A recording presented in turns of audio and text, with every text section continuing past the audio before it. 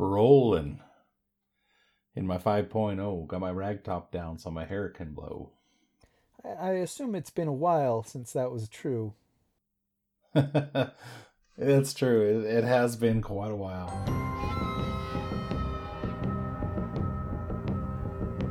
Podcasting, like bounty hunting, is a complicated profession. They said we were coming. They said we were the best in the parsec. They must be suffering from delusions of grandeur. The Journey Into podcast is proud to present this journey into a long time ago in a galaxy far, far away. A journey into Star Wars.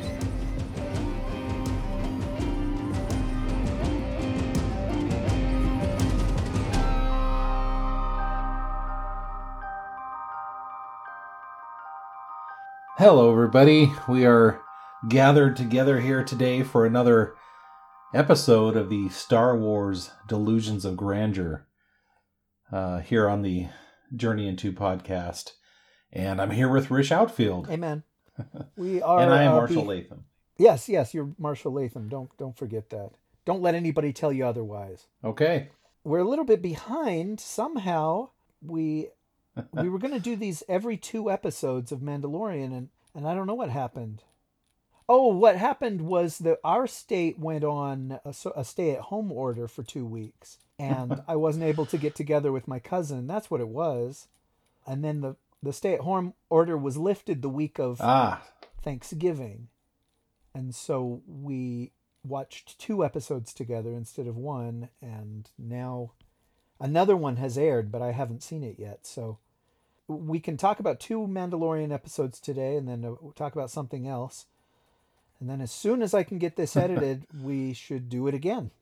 Yeah, I kind of like that we're sticking to the 2 episode, because when it slipped, I thought, well, I guess we could do 3, but then that would mean we'd have to wait and do another 3, because it ends on the 8th episode of season 2. So this will be good. And besides, people can enjoy the good old days when things weren't spoiled on the internet. Yeah, we should talk about that afterward. People, and maybe we did talk about it in the last episode. Yeah. People felt obliged to not spoil The Rise of Skywalker, which was admirable. But they don't feel the same way about Mandalorian, and I think it's because it's a television show, and the idea is if you wanted to watch it, you would have watched it. You don't have to go out to a theater and arrange your schedule and get a babysitter and all that. You could just watch it. And so people have been really, really free with, like, even with the screen caps and showing things that I wasn't ready to see. I just wanted to see it in the episode. Yeah, it's unfortunate. So yeah, I guess we should probably get started on... so we're going to go back to, chapter 11, I believe. That's the Heiress. The Heiress. And yeah, you afterward, you may have to explain the meaning of that title. I sort of get it, but I also don't. Previously, or last time we left our fearless hero, they had just barely escaped from the ice planet where they had fought giant spiders, and the Razor Crest isn't doing very well. They're kind of limping along in space. And is this the point where their cargo door is just wide open and they're secluded into the That's right. cabin of the ship? They're stuck in there for okay. And they don't say how long it is, but I imagine it's an unpleasant little ride. And but they do go into hyperspace though at the end of the last episode, and they leave like a piece of the ship behind when they go into hyperspace. And so it can't have been that's right. Days that they were stuck in there, but you never know.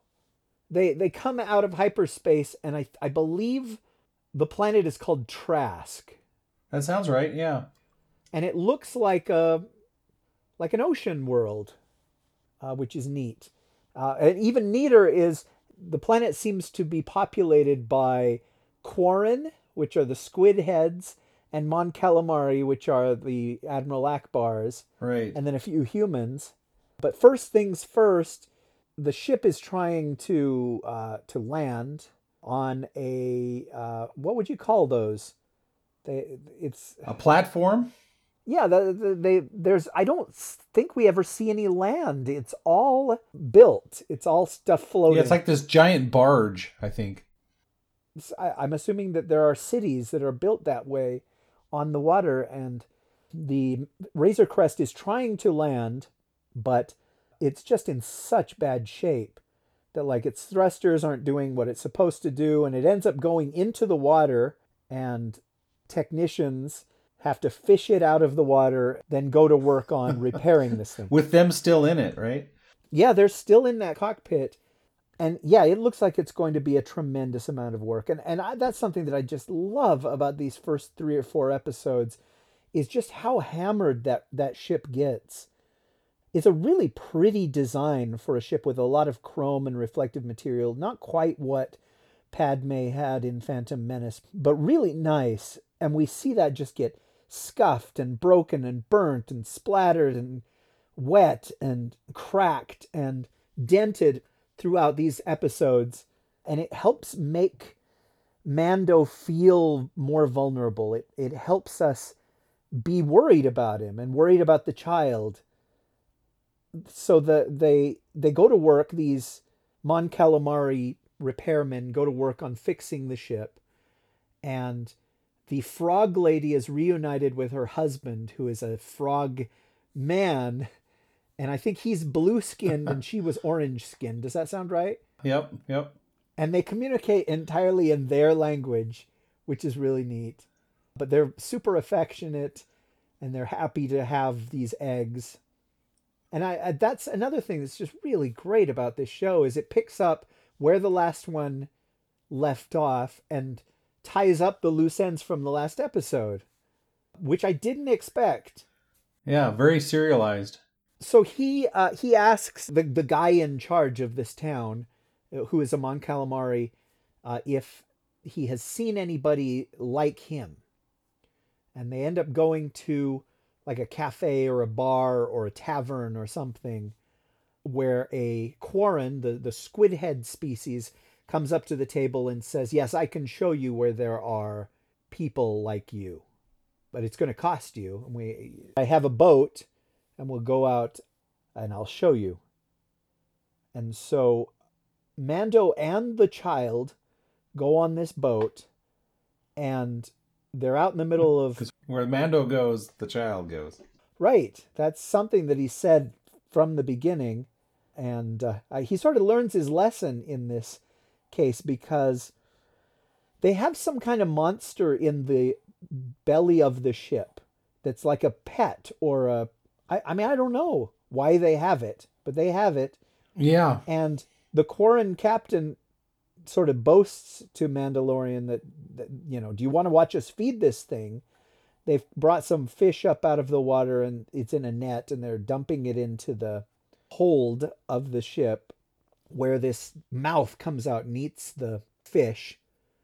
And then his men knock the child in his floating bassinet into the water, and this creature swallows the crib, the carrier. What do we call that thing?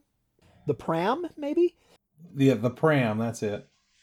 And Mando jumps into the water to rescue the child, and they close a gate over the hold, trapping him in there. And it was all a ploy to get the Beskar, which is super valuable. Right. And he's stuck in there, and they're like jabbing him with staffs. They're having a great old time. But then 3 mysterious strangers arrive on jetpacks, and they are Mandalorians in blue. And this was the first time I had seen these Mandalorians, but it wasn't the first time you had, I'm assuming. No. And they make short work of all of these Quarren, these pirates, and they get Mando out, and one of them dives into the water, I'm assuming incinerates this monster, and is able to get the pram out of its mouth or its belly, and the child is all right. They have to destroy the pram. They have to rip open the pram to get the child out, but he's okay. Then they kind of introduce themselves, and all of the blue Mandalorians take off their helmet. And the Mandalorian's like, whoa, whoa, whoa. That's not right. Yeah, he reacts as though they have taken off their pants. Yeah, he's just can't believe, because he's been searching for others like him, and he thinks he's found them, but when they take their helmets off, he's very taken aback. And they introduce themselves, and the kind of the leader of the group introduced herself as Bo-Katan, or Katan, I think it's Katan. And she introduces her other people, but I always forget who they are. And they're also from Clone Wars? Yeah, they're always with her, I guess, but they're not very distinctive in their characterization. And so, of course, those that have watched the Clone Wars, and she was even in Rebels for a couple episodes, know Bo-Katan and kind of the history that she is she's a true Mandalorian. She's from Mandalore. Her sister was the Duchess Satine, who was the leader of Mandalore for many years and changed their civilization from a warlike culture into a peaceful culture. And I guess to go a little bit into it, there was a faction from Mandalore that believed in the old ways, and they went off and kind of formed this group called the Death Watch, and they felt that they were the true Mandalorians. And so they were always kind of a little bit at war with Satine and her peaceful world. So that's kind of the origin of where Bo-Katan comes from, and probably where she gets the title of the episode of the Heiress. The last time we saw her in Rebels, Sabine, who had gotten the Darksaber from Darth Maul, gave Bo-Katan the Darksaber and said, you are the one that can lead and unite the clans of Mandalore and lead them. And she eventually accepted that title and took the Darksaber, and that's the last time we've seen her on any of the other shows. Until now, she shows up on Mandalorian. But I like the way they did this, because you don't have to know all that to kind of get the gist of who these characters are. You don't understand all the history, but you're kind of in the seat of the Mandalorian where, hey, these guys are different. They're taking off their helmets, and he confronts them about it and says only a true Mandalorian wouldn't do that. And Bo-Katan says, I was born on Mandalore. I served, I can't remember everything she says there, but pretty much I fought in wars for Mandalore and done all these things. He doesn't really accept them and takes off with the child and goes back to the main city there. I don't know if he even thanked him or not. He thanked them before they had taken their helmets off. That was the first thing that he did. Okay. See, she says that he's a religious zealot, that their group is an offshoot of Mandalorian culture, like the Amish, that holds to old-fashioned... Right, almost like a cult. Fundamentalists' beliefs or whatever, which I think is really interesting, and he's never heard this before. And I don't know that it's ever been established, but he's never been to his world. He was a foundling from another species raised by Mandalorians, and he believes that nothing is alive on Mandalore, that the Empire poisoned it so nobody could ever go there and use any of its resources. And she says, no, we're going to go to Mandalore and reclaim what's ours. I guess she says that later, but I thought that was really interesting, that this group that we've seen with their that is the way and have you ever taken your helmet off in front of anyone is not normal Mandalorian culture. It is a subset. Yeah, she calls him a child of the Watch, which I guess goes back to the Death Watch. But yeah, that's pretty interesting. How did you view Bo-Katan and this interaction as somebody that hasn't had all that history and seen all that stuff? Well, like you said, she does explain who she is and what her history is. But I didn't understand the heiress part. It sounds like she's royalty. of Mandalore, but I don't know. And she does mention the Darksaber, which we know from the last episode of season 1. But yeah, if it weren't for you telling me what the Darksaber was and what the history was and who Bo-Katan was in the last episodes of Clone Wars, I would have just known her as Katie Sackhoff from Battlestar Galactica. And Right. but she voiced Bo-Katan on the animated shows, right? She did, yeah. So that's really cool that they hired the voice actor to be the face actress as well. That doesn't usually happen. And so that was cool. Plus she had this kind of neat orange red hair, Yes. which I'm assuming is what she looked like on the cartoon. She did, yeah. But that's got to be jarring to you guys who have seen her drawn a certain way. And I'm assuming on the animated series they didn't draw her to look like Katie Sackhoff. Exactly. No. They were free to design her as they wanted to. And I thought she pulled it off pretty well. I thought they did a good job with that. My son thought they did it too well. He went over to a friend's house to watch it because their family got a big TV, so they watched all 3 of the episodes of Mandalorian up to that point. And we had watched it at home with the rest of the family. And he comes home and he was just all upset and angry. And he's like, "Oh, I can't believe," because he thought she should have been really old. And well, let's talk about that. How old should she be? I read an article on it, and they tried to do the math, and she should probably be close to 50. Okay, so Clone Wars happened 22 years before Star Wars. Right. And this is 5 years after Return of the Jedi? Yeah. So about 32 years before this episode was the Clone Wars. Yeah, that sounds right. And so if she was 20 on Clone Wars, she would be 52. Yeah. Does that sound right? That sounds right, yeah. But how old would you say Katie Sackhoff is? I find it hard to guess. Well, I looked it up, and she's 40 herself. Okay.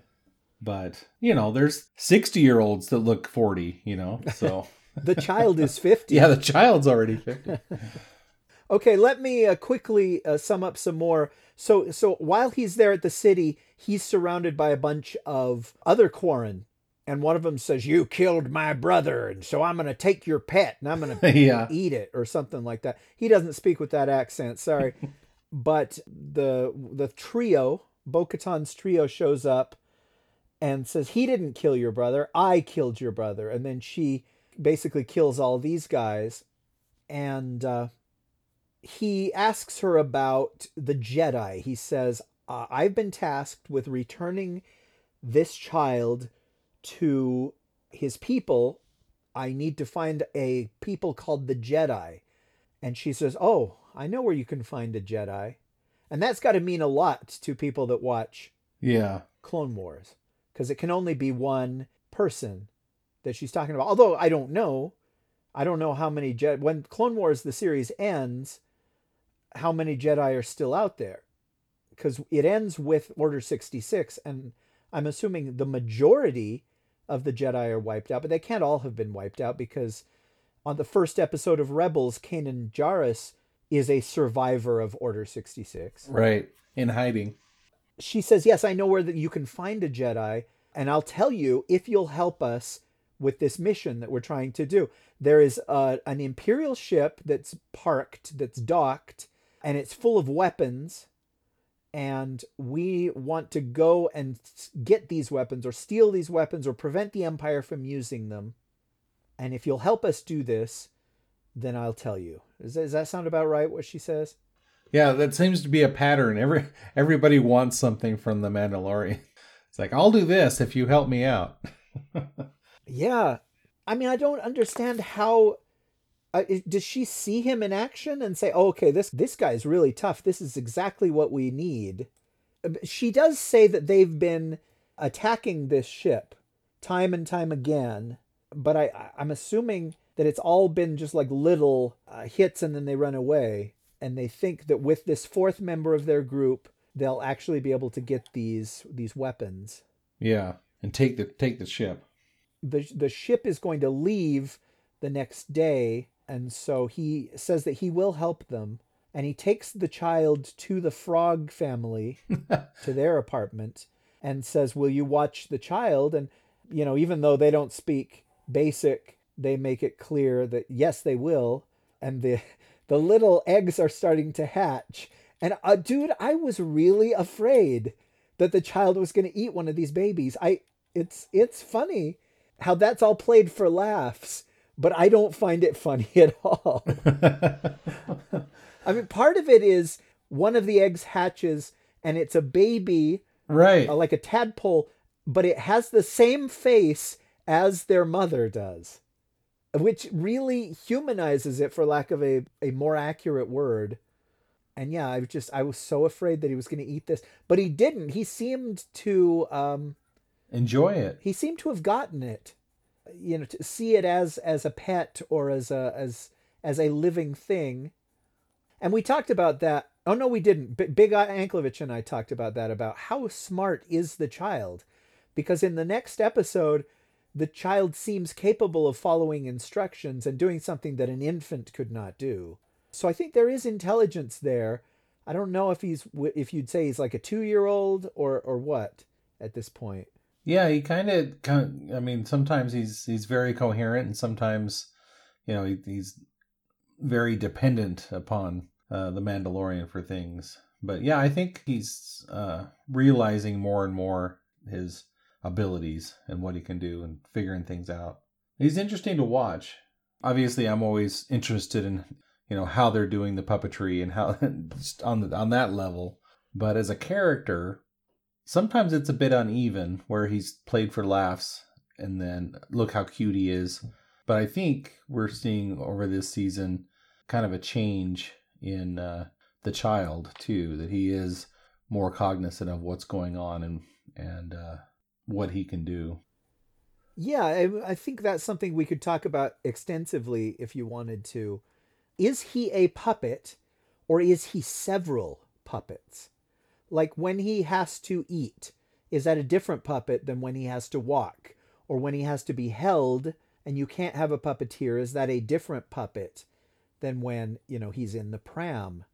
Is there a different puppet for close-ups that have way more expressive eyes and nose and mouth? Or is it all the same one? And unless we had an animatronics expert or somebody from ILM, I don't think we'll ever know the answer to those questions. Yeah, I would guess that there's at least more than one for different things. I think they had like 3 or 4 different BB-8s, so they probably have a few different Baby Yodas. Okay, so the next day comes and they attack this ship. And is this the one where they say there will be no more than 4 stormtroopers? No, I think there's more than 4 on the ship. No. He says, what kind of opposition can we expect? Oh, yes. And Bo-Katan says, Yes. no, more than 4 stormtroopers. And wow, dude, they probably kill 50 stormtroopers in this ship. Yeah. They go and they manage to get inside the ship, and it's not a big ship. It's just one long rectangle, it's a freighter. Like a cargo ship, yeah. And Titus Welliver is the captain of the ship. And I don't know if you've seen him in other stuff. He was in some Marvel stuff. Oh, I have, yeah. He was on a show called Bosch that I've never seen. Probably because the title is just gross. He was on Agents of S.H.I.E.L.D. for a bit. Yes, he was. Yeah, that's what when I said Marvel stuff. He was on one of those the little bonus short films. Yeah, he's the captain. And they've dealt with these pirates before, but they're clearly no match at all for these 4 Mandalorians. And I think seeing Din Djarin fight alongside these other 3, his skills are way more extensive than theirs are. And is it because his armor is way better, or he's just better armed? He has a lot more stuff than they do. Is he just a specialized mercenary and he requires all these extra things that they don't have? Yeah, I think so. He's, they're kind of blasters and fists, but I mean, he's got all these gadgets, but he's also got, he's just more resourceful because he's had to be over the years.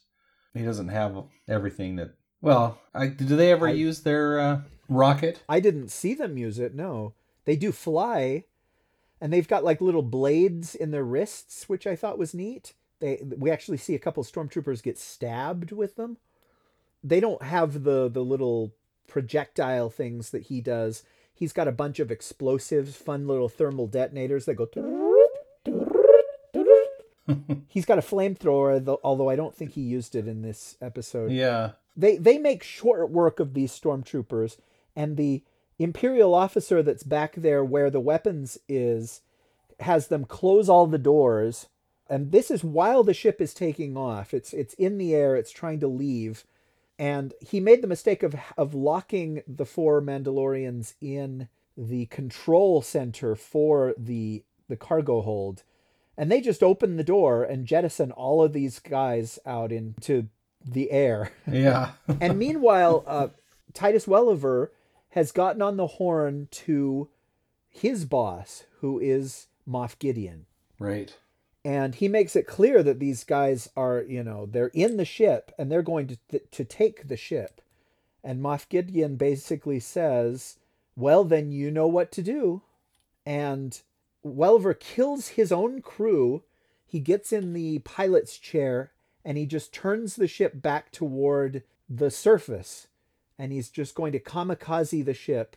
And it's better to sacrifice the ship than let these pirates get away with what's in the ship or the ship itself.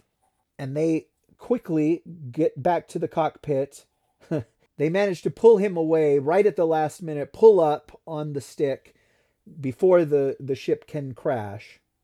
And they take it back into the air. And I think it's Bo-Katan is trying to interrogate Titus Welliver. I don't know if he has a name, but I'm just going to keep calling him Titus Welliver. And she asks him about the Darksaber and says, does he have it? And he says, if you're asking me this, then you already know. She says, where is he? And Welliver has like a cyanide capsule in one of his teeth. He bites it and we see this like electric discharge Yeah. in his face, and he dies. And it was really neat. He dies without letting them know what they want to know, which is where is Moff Gideon? Right. And we're seeing more of what Moff Gideon's, what does he have at his disposal? We saw a lot of stormtroopers and a lot of hardware and stuff in season 1, but now we're seeing, we have this freighter. He's on some kind of a command ship, but we don't really see much of it in this episode. We're just kind of seeing a little bit more behind the scenes and seeing what they're up against. Again, Mandalorian doesn't know who these other Mandalorians are, but he's helping them on this mission. But we're still learning more about, what's going on with Moff Gideon and the Empire, or the remnants of the Empire, along with that. And so they're telling the story from the Mandalorian's point of view, but they're still telling all this backstory as well. And I just like the way they're mixing that all up. Bo-Katan is like, you're going to take me to him. He knows she's right, and so that's why he kills himself. And I guess that's what Moff Gideon was referring to as well, other than just ditching the ship. So they have all these weapons now. They have more of an arsenal to go up against Moff Gideon. But Mandalorian says, okay, I've done what you said. I'm out. Can you please tell me where I can find the Jedi? And then Bo-Katan says, yes, you can go to the planet Corvus, I believe is the planet. Look for Ahsoka Tano and tell her that Bo-Katan sent you and she'll help you.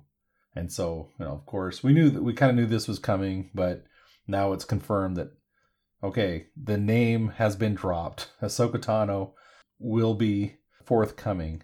And so we have that to look forward to. But this is the end of this episode, and he leaves. Well, the Mon Calamari have done the best that they can, but it's like they have fixed up the Razor Crest, and I'm not exaggerating, with like netting and rope. Yep. They've tied up all of the loose hatches and patched things, but it looks almost worse than it did before. And he takes off with the child. I think when it like leaves the atmosphere, it's still like dropping pieces off. Yeah. And there are flaps that are just hanging by a thread. It's funny. Oh, there was also like some kind of little octopus parasite that was in the cockpit. Oh, yeah. That wants to eat the child, and he grabs it right before it can like face hug on the child. Yeah, that was that episode. This one was only 33 minutes long, and that's with the credits and with the previously on Buffy the Vampire Slayer at the beginning, which I thought was, I mean, that has to be the shortest one we've gotten, right? Yeah, that's pretty short. I don't know if even season 1 had any that were that short. This one was directed by Bryce Dallas Howard again, who did the ATST episode that introduced Cara Dune in the first season. And it would be neat to see her just show up in an episode. It would. Because yeah. I like her. We talked about that. We talked about that last year. She is Star Wars... royalty? Royalty, I guess, yes. She's a child of Star Wars. Because her dad has worked on Star Wars. Yeah. And so that was that episode, The Heiress. But tell me what that means. Is it the heiress to the Darksaber? Is it the heiress to the planet Mandalore? I think so. I think it's the heiress to Mandalore, taking over where her sister, the Duchess Satine, left off. That she will be the future leader of Mandalore, which is kind of where they left her on Rebels. So I'm not sure what happened in between, but at that point it was just a bunch of different ragtag clans of Mandalore that she was leading. So I don't know what happened with the Empire in between what we saw in Rebels and now. But obviously Moff Gideon had a lot to do with it. In the animated shows, do we see what happens to Mandalore? Like this talk of the Empire laying waste to the planet? We don't. So in Clone Wars, they have taken over. So the Death Watch at one point was working with the Empire. In the last season of Clone Wars, in the last 4 episodes, we talked about the Siege of Mandalore, and this is where Ahsoka Tano and Bo-Katan and a bunch of Mandalorians came, and they retook the planet of Mandalore and got rid of the Imperials and got rid of Death Watch or whatever. Of course, that was all during the time of Order 66, like you had said. When we catch up with Mandalore on Rebels, it seems like the Empire has taken over parts of it. And at one point, I think Sabine worked for the Empire and was designing weapons and stuff for them. And that's kind of what they're running up against in Rebels when Bo-Katan comes back. It seems like it's just a bunch of freedom fighters, kind of like the Alliance itself, different Mandalorian clans still trying to fight against the Empire. But not like the whole planet destroyed or poisoned or anything like that. I'm not sure where those rumors have come from. But Oh, do you think that that's not the case? I don't think so. I guess I'm going to have to look into that. But Well, I guess we'll find out. I mean, just the Empire was so destructive to so many different worlds. It seems totally believable that they poisoned the atmosphere of Mandalore or, dispatched some awful weapon like the Death Star to teach them a lesson, to quell their rebellion. But I assume that one day we will find out. Is that where Bo-Katan and her friends were going at the end of that episode? yeah, I think they were taking the weapons back to Mandalore. Okay, and they invite him to come along, and he declines. But it did feel like either a setup for them getting together again later on, or a setup for their own show, which I think is quite likely at this point. Yeah, and I'm kind of excited to see where the Mandalorian goes, like Din Djarin goes, because eventually he's going to have to learn about Mandalore and who the Mandalorians were and where Death Watch came from. That's going to be really interesting to see how he adjusts to that knowledge, and because he's grown up his whole life with this is the way and all the things that go along with that. So I think that'll be kind of neat to see over time how the Mandalorian deals with that history and all that. So I guess we will see in future seasons. Yeah, the next episode, The Siege, takes place immediately after that last one. It starts out and Mando takes the Razor Crest back to the planet Navarro, which is where the majority of season 1 took place. Right. And he takes it there for repairs because it's just, oh man, it is thrashed. He lands and, oh, no, that's not how it starts, is it? It starts with a bunch of, are they Aqualish? What was Ponda Baba, he doesn't like you. Oh, right. What was his species called? I feel like it's Aqualish. Walrus men. Yes. That's all I wanted. That's there- all I can think of is walrus. There's a bunch of walrus men, and they're in the enclave where the Mandalorians were in the first season. They've taken it over, and they've like stolen some money, and they have this conversation all in their language, and their language is basically just without the coughing. It's very good, by the way. Then, what's her name? Cara Dune comes in by herself, and they say, "Oh no, the Marshal." Yeah. Which you've got to love. And she kills all these guys. Some of them just like by beating them up, but I think she ends up stabbing or shooting all of them. It's just, I guess a neat way to reintroduce this character. Her arms are as big as they were last year. And and just kind of see her in her new role on the planet as the marshal or the sheriff or whatever they call her. yeah, That's Aqualish. You're correct. yeah, well, I usually am. So she and Grief Karga are waiting when the Razor Crest lands. And I think he explains that Karga is now the magistrate of the town, Yep. and she is the marshal. It's kind of like the mayor. Yeah, and I think that's neat. Mando asks if they can fix up the ship. They send some people to work on it, and one of them is this neat red-skinned alien guy. He looks like somebody from the sequel trilogy, a species that I'm not familiar with. But he's recognizable later in the episode. And they show Mando around the town, and they've built a school. And it's just got tons of kids in it. And they're all human, and that offends me. But That's where the client used to be, right? Werner Herzog. Okay, I knew we had seen that place before. Yeah. There's a protocol droid teaching the class. And it just was so neat to see this. I know you like droids. Yeah. They need to make action figures of all these protocol droids, because so far I think all we've gotten is C-3PO and the black one. That's 000? Dr. Afra's, 000. But it's always the same figure. They could just paint one red and paint one white, and this one was sort of a bronze color. Yeah. They put the child in a desk for the school, and I would have loved to watch them. I mean, the child is essentially an infant, but he seemed to be in this class all day long, Stealing cookies as soon from as fellow they're away students. Oh yeah, do you want to talk about that? Yeah. So one of the students has these little blue cookies, look like chocolate covered Oreos or something, but they're blue, and the child keeps looking at him that he'd like one, but the kid's just kind of denying him that, just eating them himself. But then of course the child uses the Force to pull the cookies over to him, but the other student doesn't see it until all of a sudden the child is sitting there eating his cookies, and he can't quite figure out how that happened. So that was kind of fun to see that.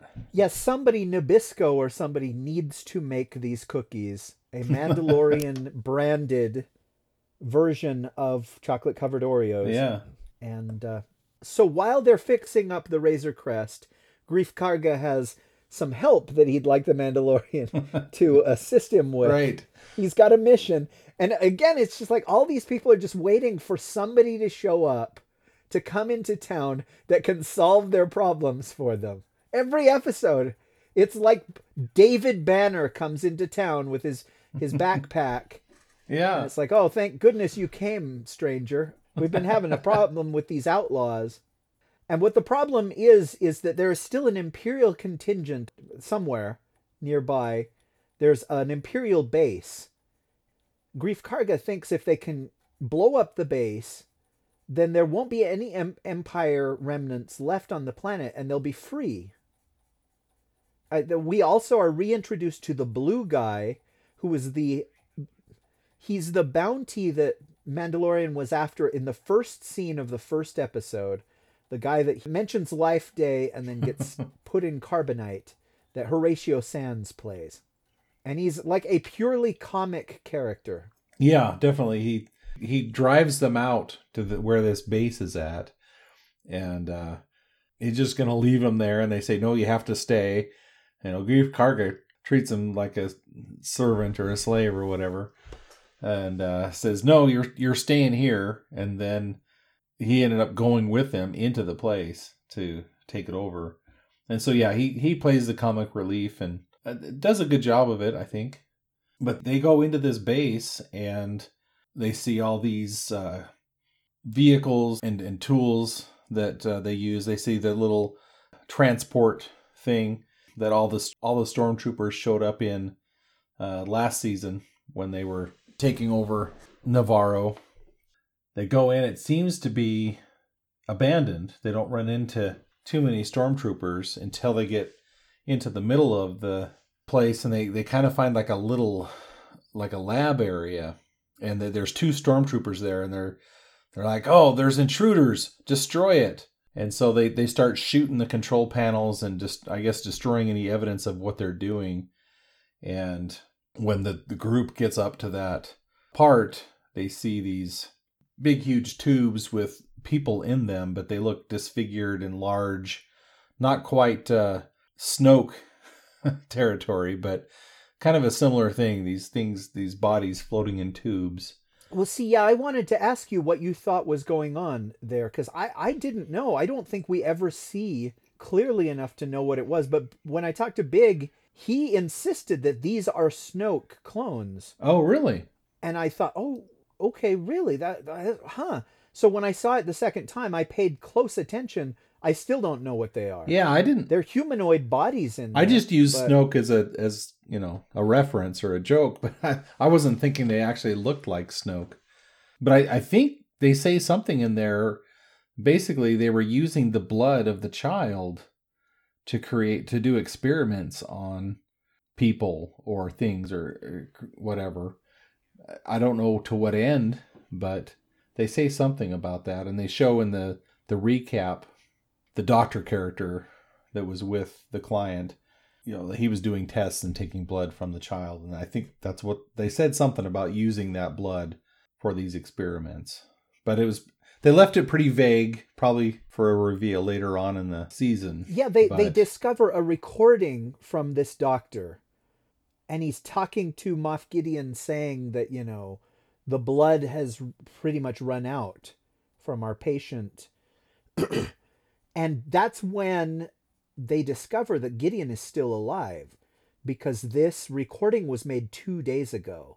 And so the doctor is alive and Gideon is alive, which I guess is frightening for them to know, because this was clearly a formidable foe an enemy that they made. And especially since the Mandalorian left the child back at the school, now he's worried about the child and that. Yeah, one thing that you didn't explain was that this base is built up like along the side of a volcano, and there's some kind of machine that keeps the volcano from erupting, and they have the blue guy, they have Horatio Sands' character turn off that machine.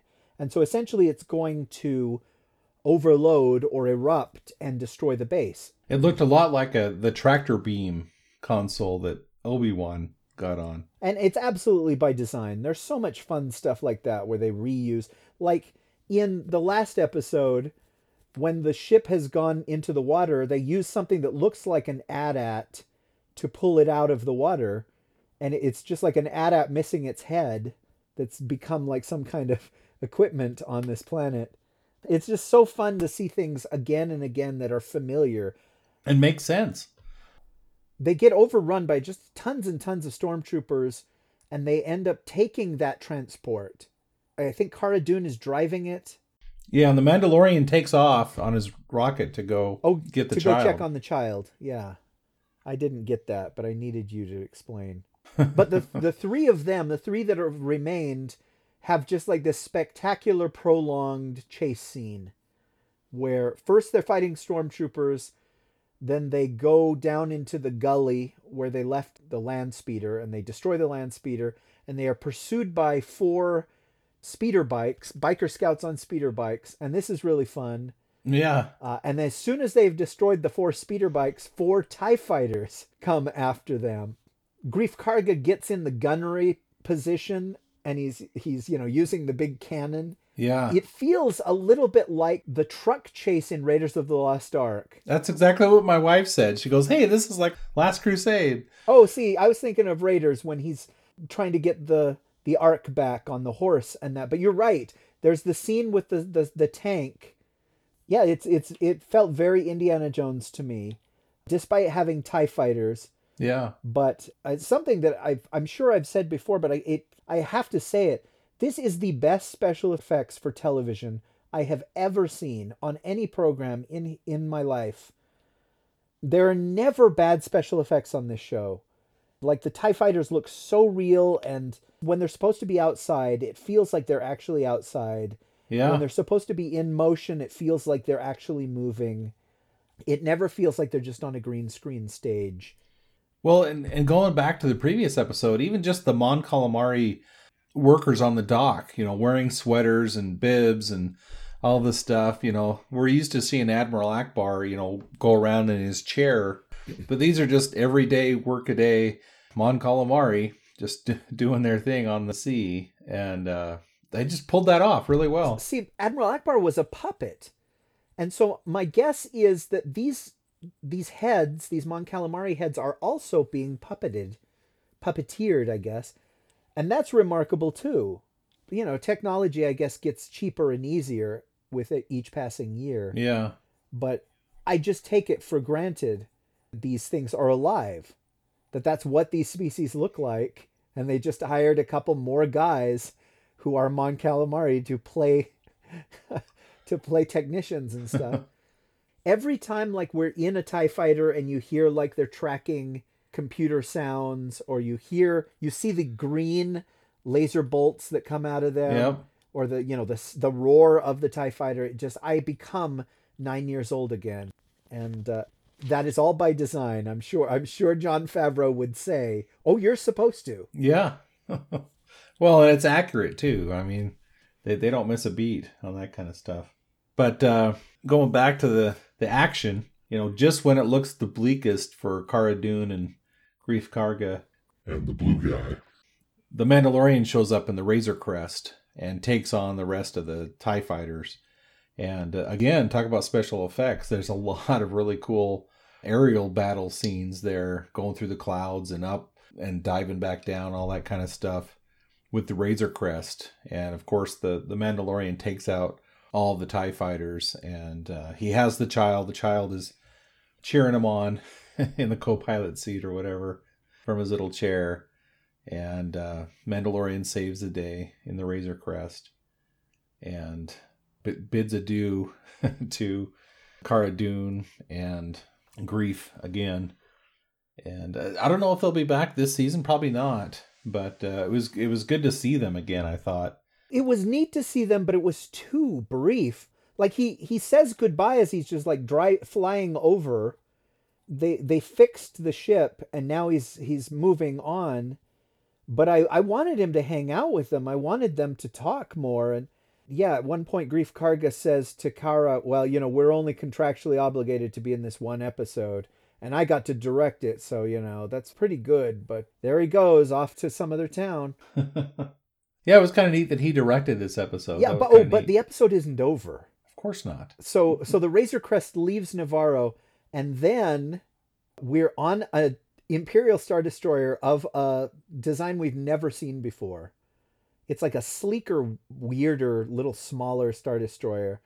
And we see our very first female Imperial officer. And dude, oh my gosh, I was so excited, sexually excited to see a female Imperial officer. Because when I was a little boy, there were female officers in the comics, but we'd never seen one until like the sequels, and those are First Order officers. Right. So I was just really happy to see this. She gets a message from Navarro, and it's this red-skinned alien technician sending a message that they've planted a tracking device on the Razor Crest. And he tells her that the asset is on board the Razor Crest. Right. And so she goes to tell her boss, who is Moff Gideon. And Gideon is in some kind of chamber with something on the wall. And she gives the report, and, he's like, very well, thanks for letting me know this.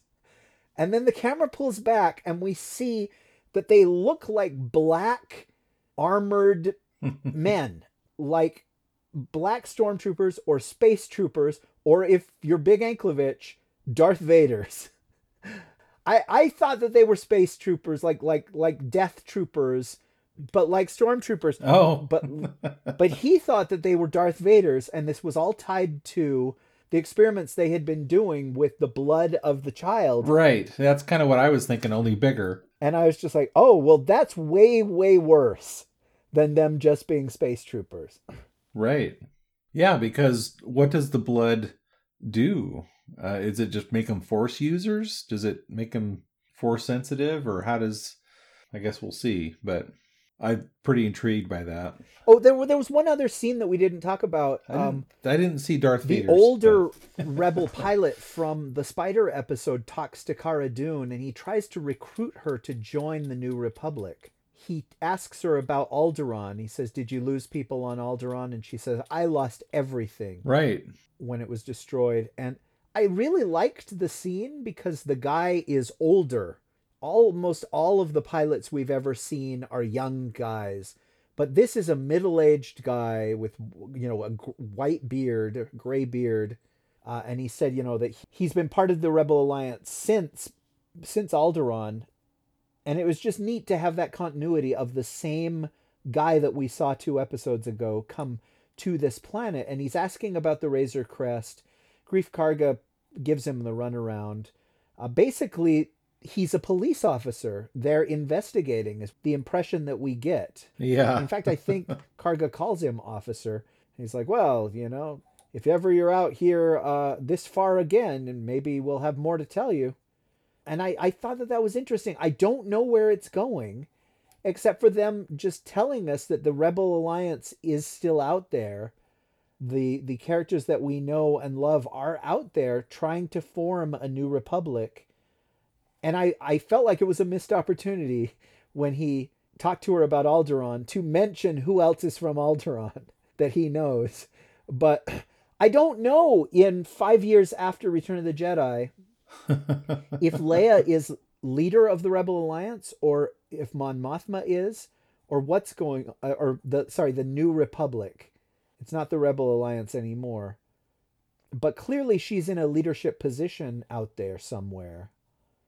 Oh, she's been betrothed to some prince on some planet out in the middle of, on the Outer Rim. That was a Dave Wolverton book, huh? Going back to the old novel days. The Courtship of Princess Leia. Yeah. So what did you think of this episode? I mean, this seemed like the most action-packed episode that we had gotten. And the body count is really, really, really high. Yeah. And then it ends with that female officer, so I was super excited. I enjoyed the episode. And then that reveal of whatever Moff Gideon is doing, if you took somebody's blood that had, and I hate to invoke this, but it seems like that's what they're doing, that had a super high midichlorian count, and you injected it into a regular person, does that person get abilities? Yeah. Is this more of like the the Emperor's fifth sister and third brother, and is it going back to that, the children of the Force kind of thing? But I think they were naturally Force sensitive rather than being injected with midichlorian rich blood. So yeah, that'll be interesting to see. what ends up happening there. Well, could it be what if Moff Gideon sticks this stuff inside himself? Does he become an almost Jedi kind of thing? And he's got a dark saber, which I'm assuming is the weapon of a dark Jedi. Maybe not. But no. Well, it was originally created by Tar Vizsla, I think was his name. I missed that on the quiz that Gino gave us. And he was the first and only, I think, Mandalorian Jedi ever. And that's why it's so important to the Mandalorians that this black saber belongs to them. But yeah, Moff Gideon already has half of Darth Vader's uniform on with the little panel in front. I always wondered if he was trying to be like Darth Vader. So that pretty much sums up that episode. And we are left with the stinger at the end. Now we're going on to Corvus in search of Ahsoka Tano. And now we leave you. I feel like we're on the As the World Turns. We did a little better on time for that. Well, yeah, as fast as we can get it done, that's good. So yeah, I guess any last impressions before we let our listeners go for the evening? If you were super excited by the previous episode's mention of Ahsoka Tano, this episode I could see being a distraction to you. And you're just like, oh, shoot, he has to stop off and help these guys before we can get to what we really want to see. For me, it was just nice to see these other characters that I like and that I know and have a fun adventure. And, I knew Ahsoka Tano was coming. And so I was okay to wait another week. Right. I like how the episodes have different feels. We've talked about that. There were a couple episodes that were very clearly Westerns. Yeah. There are a couple episodes that feel more like traditional Star Wars, space battles and fantasies. There's a heist episode. There is a horror type episode. And this one felt more like an adventure, a Mission Impossible kind of siege, like the title, that was just all about action and getting in and getting out and blowing up the base. It's just fun that they can do the different things. I wouldn't be surprised if at some point we will get a purely comedic episode of The Mandalorian. And so, bring it on. Yeah, and I don't read too many articles about, there's so many after the episodes come out, and this probably gets into the spoilers that we were talking about earlier, but there's so many articles, like everybody wants to say something about it, and then they come up with like 5 articles in the week of little tiny tidbits that we learned. Oh, what about this? What about that? And I get kind of tired of that because it's like, can't we just enjoy the episodes? We can talk about the things that we enjoy, but do we have to speculate about this or give the history of that? And some of it's fun, but some of it gets kind of tiresome to me. And then, like you were saying earlier, people watch it like at midnight or first thing in the morning, and then they're talking about the episode all day when, I at least wait till the evening before I watch it with my family, and you wait till a few days later. So it's really hard not to get spoiled on everything. But with Bo-Katan, they have to go into, well, what does this mean for this, blah, blah, blah. I just like trusting, based on everything we've seen up till now, Jon Favreau and Dave Filoni are taking us on a great journey. And let's just go for the ride. Let's just enjoy each episode as it comes out and not try to speculate on this or, there's this one thing that ruins the canon or breaks the canon from this episode of something, I'm not as into that as I am just enjoying what's going on with the episode. I guess if there was something really weird, like describing something that happened in one of the movies totally different than the way it actually happened, then I'd be like, what's going on here? But just little tidbits and things like that. People just try to put whatever headline for their article that'll draw the most clicks. And it's typically pretty boring once you go to the article and read it. So I don't know if you read many articles in between episodes or not. I don't. I can see why it would be useful for us in our conversation. I found it kind of distracting. Where you can say, oh, well, this is actually from this. Like when you were telling me about Timothy Oliphant's character in the first episode, I didn't know any of that. And I did end up reading a little bit about what he does in the books and stuff. And it just made me appreciate that episode more. Yeah, I wonder, we talked about this a year ago, if Disney Plus had any intentions of maybe spinning off Cara Dune in her own show. And seeing her on her own in the teaser of this episode felt like maybe a tryout for that, of, hey, let's give her her own action sequence by herself and see if people respond to that. Yeah. And if so, maybe we'll write a pilot, ask, I've already forgotten her name, the actress's name, if she'd be interested in doing that show. And yeah, I don't know. The fact that I wanted to see more of those two characters leads me to believe that that could work. Well, and they kind of set that up like a, you have your sheriff character, you have kind of the mayor of the town, you have your Festus character, the comic relief deputy kind of guy or whatever. And you could really do a Western type thing just there on Navarro. You'd probably have to come up with some, enemies or a continuous threat to make it work. But yeah, I think that'd be a lot of fun to have a show like that. I guess depends on what else they're planning with other characters for spin-offs and things like that. I guess one thing that I thought was pretty funny, that was an extra thing that people picked out on this last on the Siege episode, was that on one of the shots there was a guy wearing jeans and a green shirt that you could see barely over on the corner when they were on the Imperial base.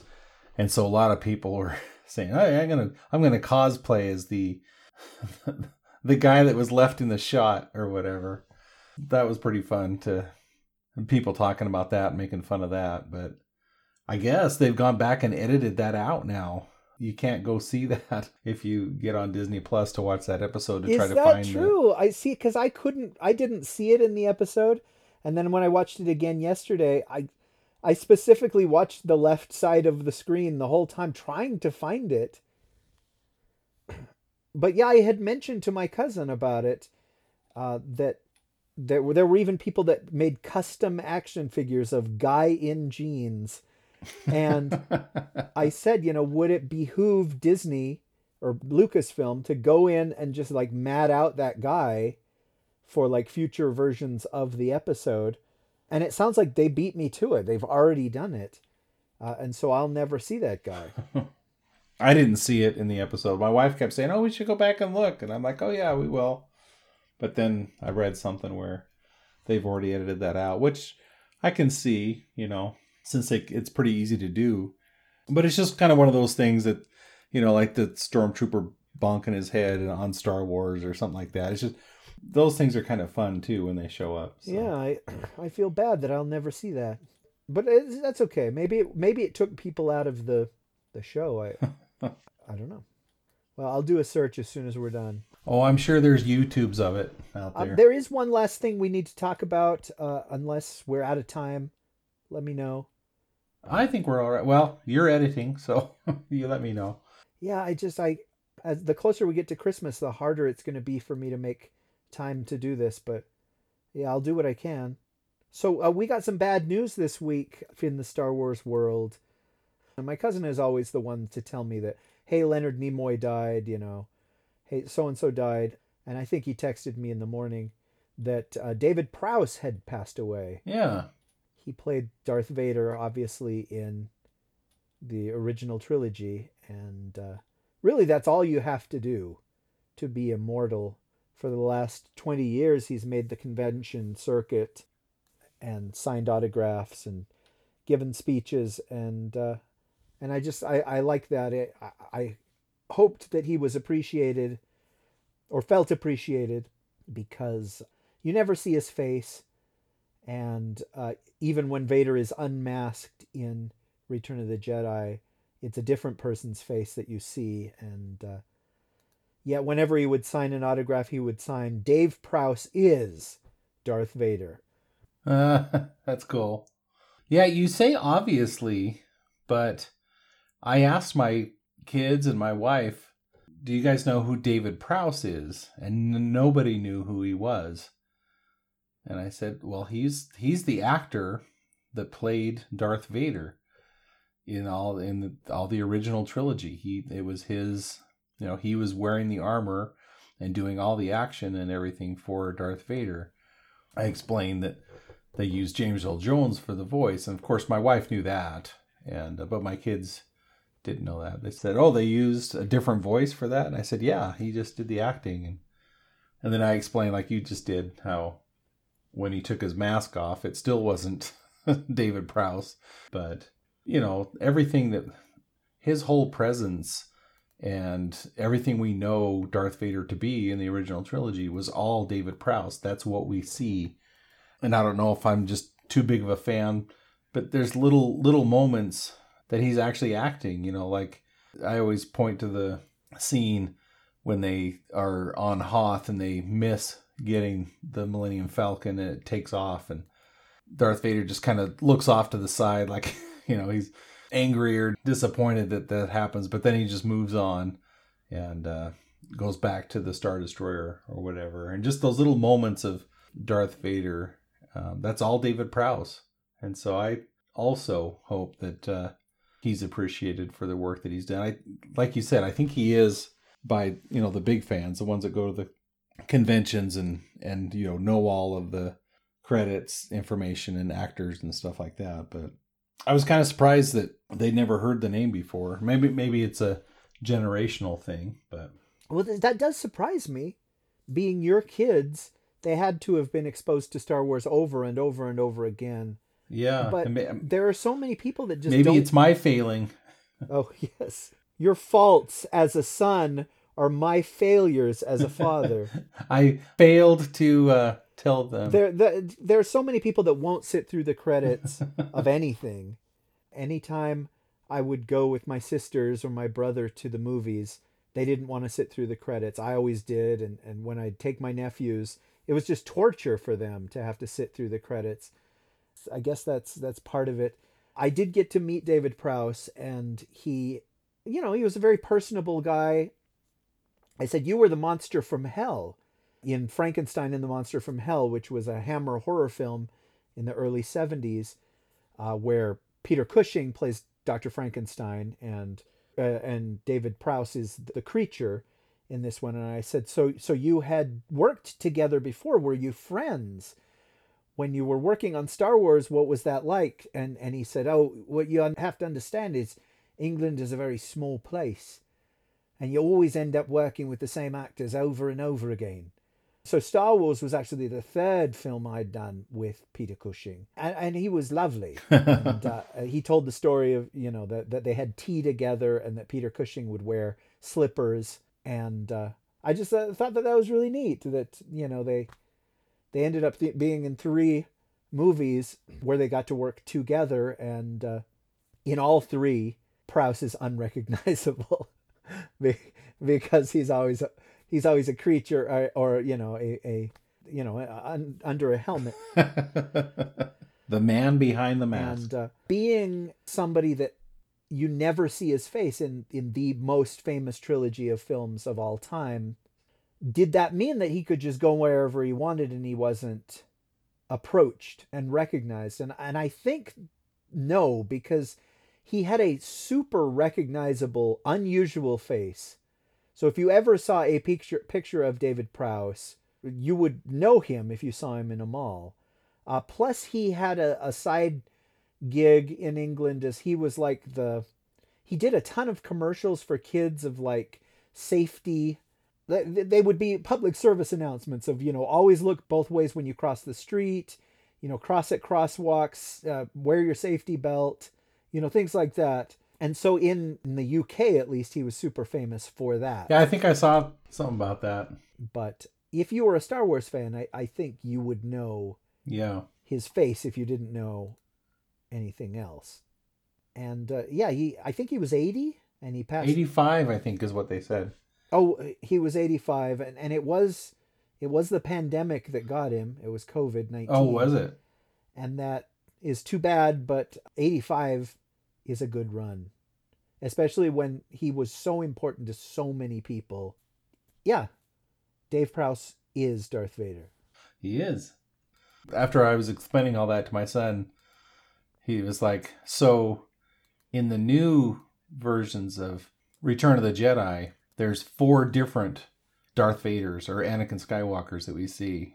I said, you're right, because you got David Prowse, you have James Earl Jones. Counting James Earl Jones. You have Sebastian Shaw, and then you have Hayden Christensen showing up at the end, unfortunately.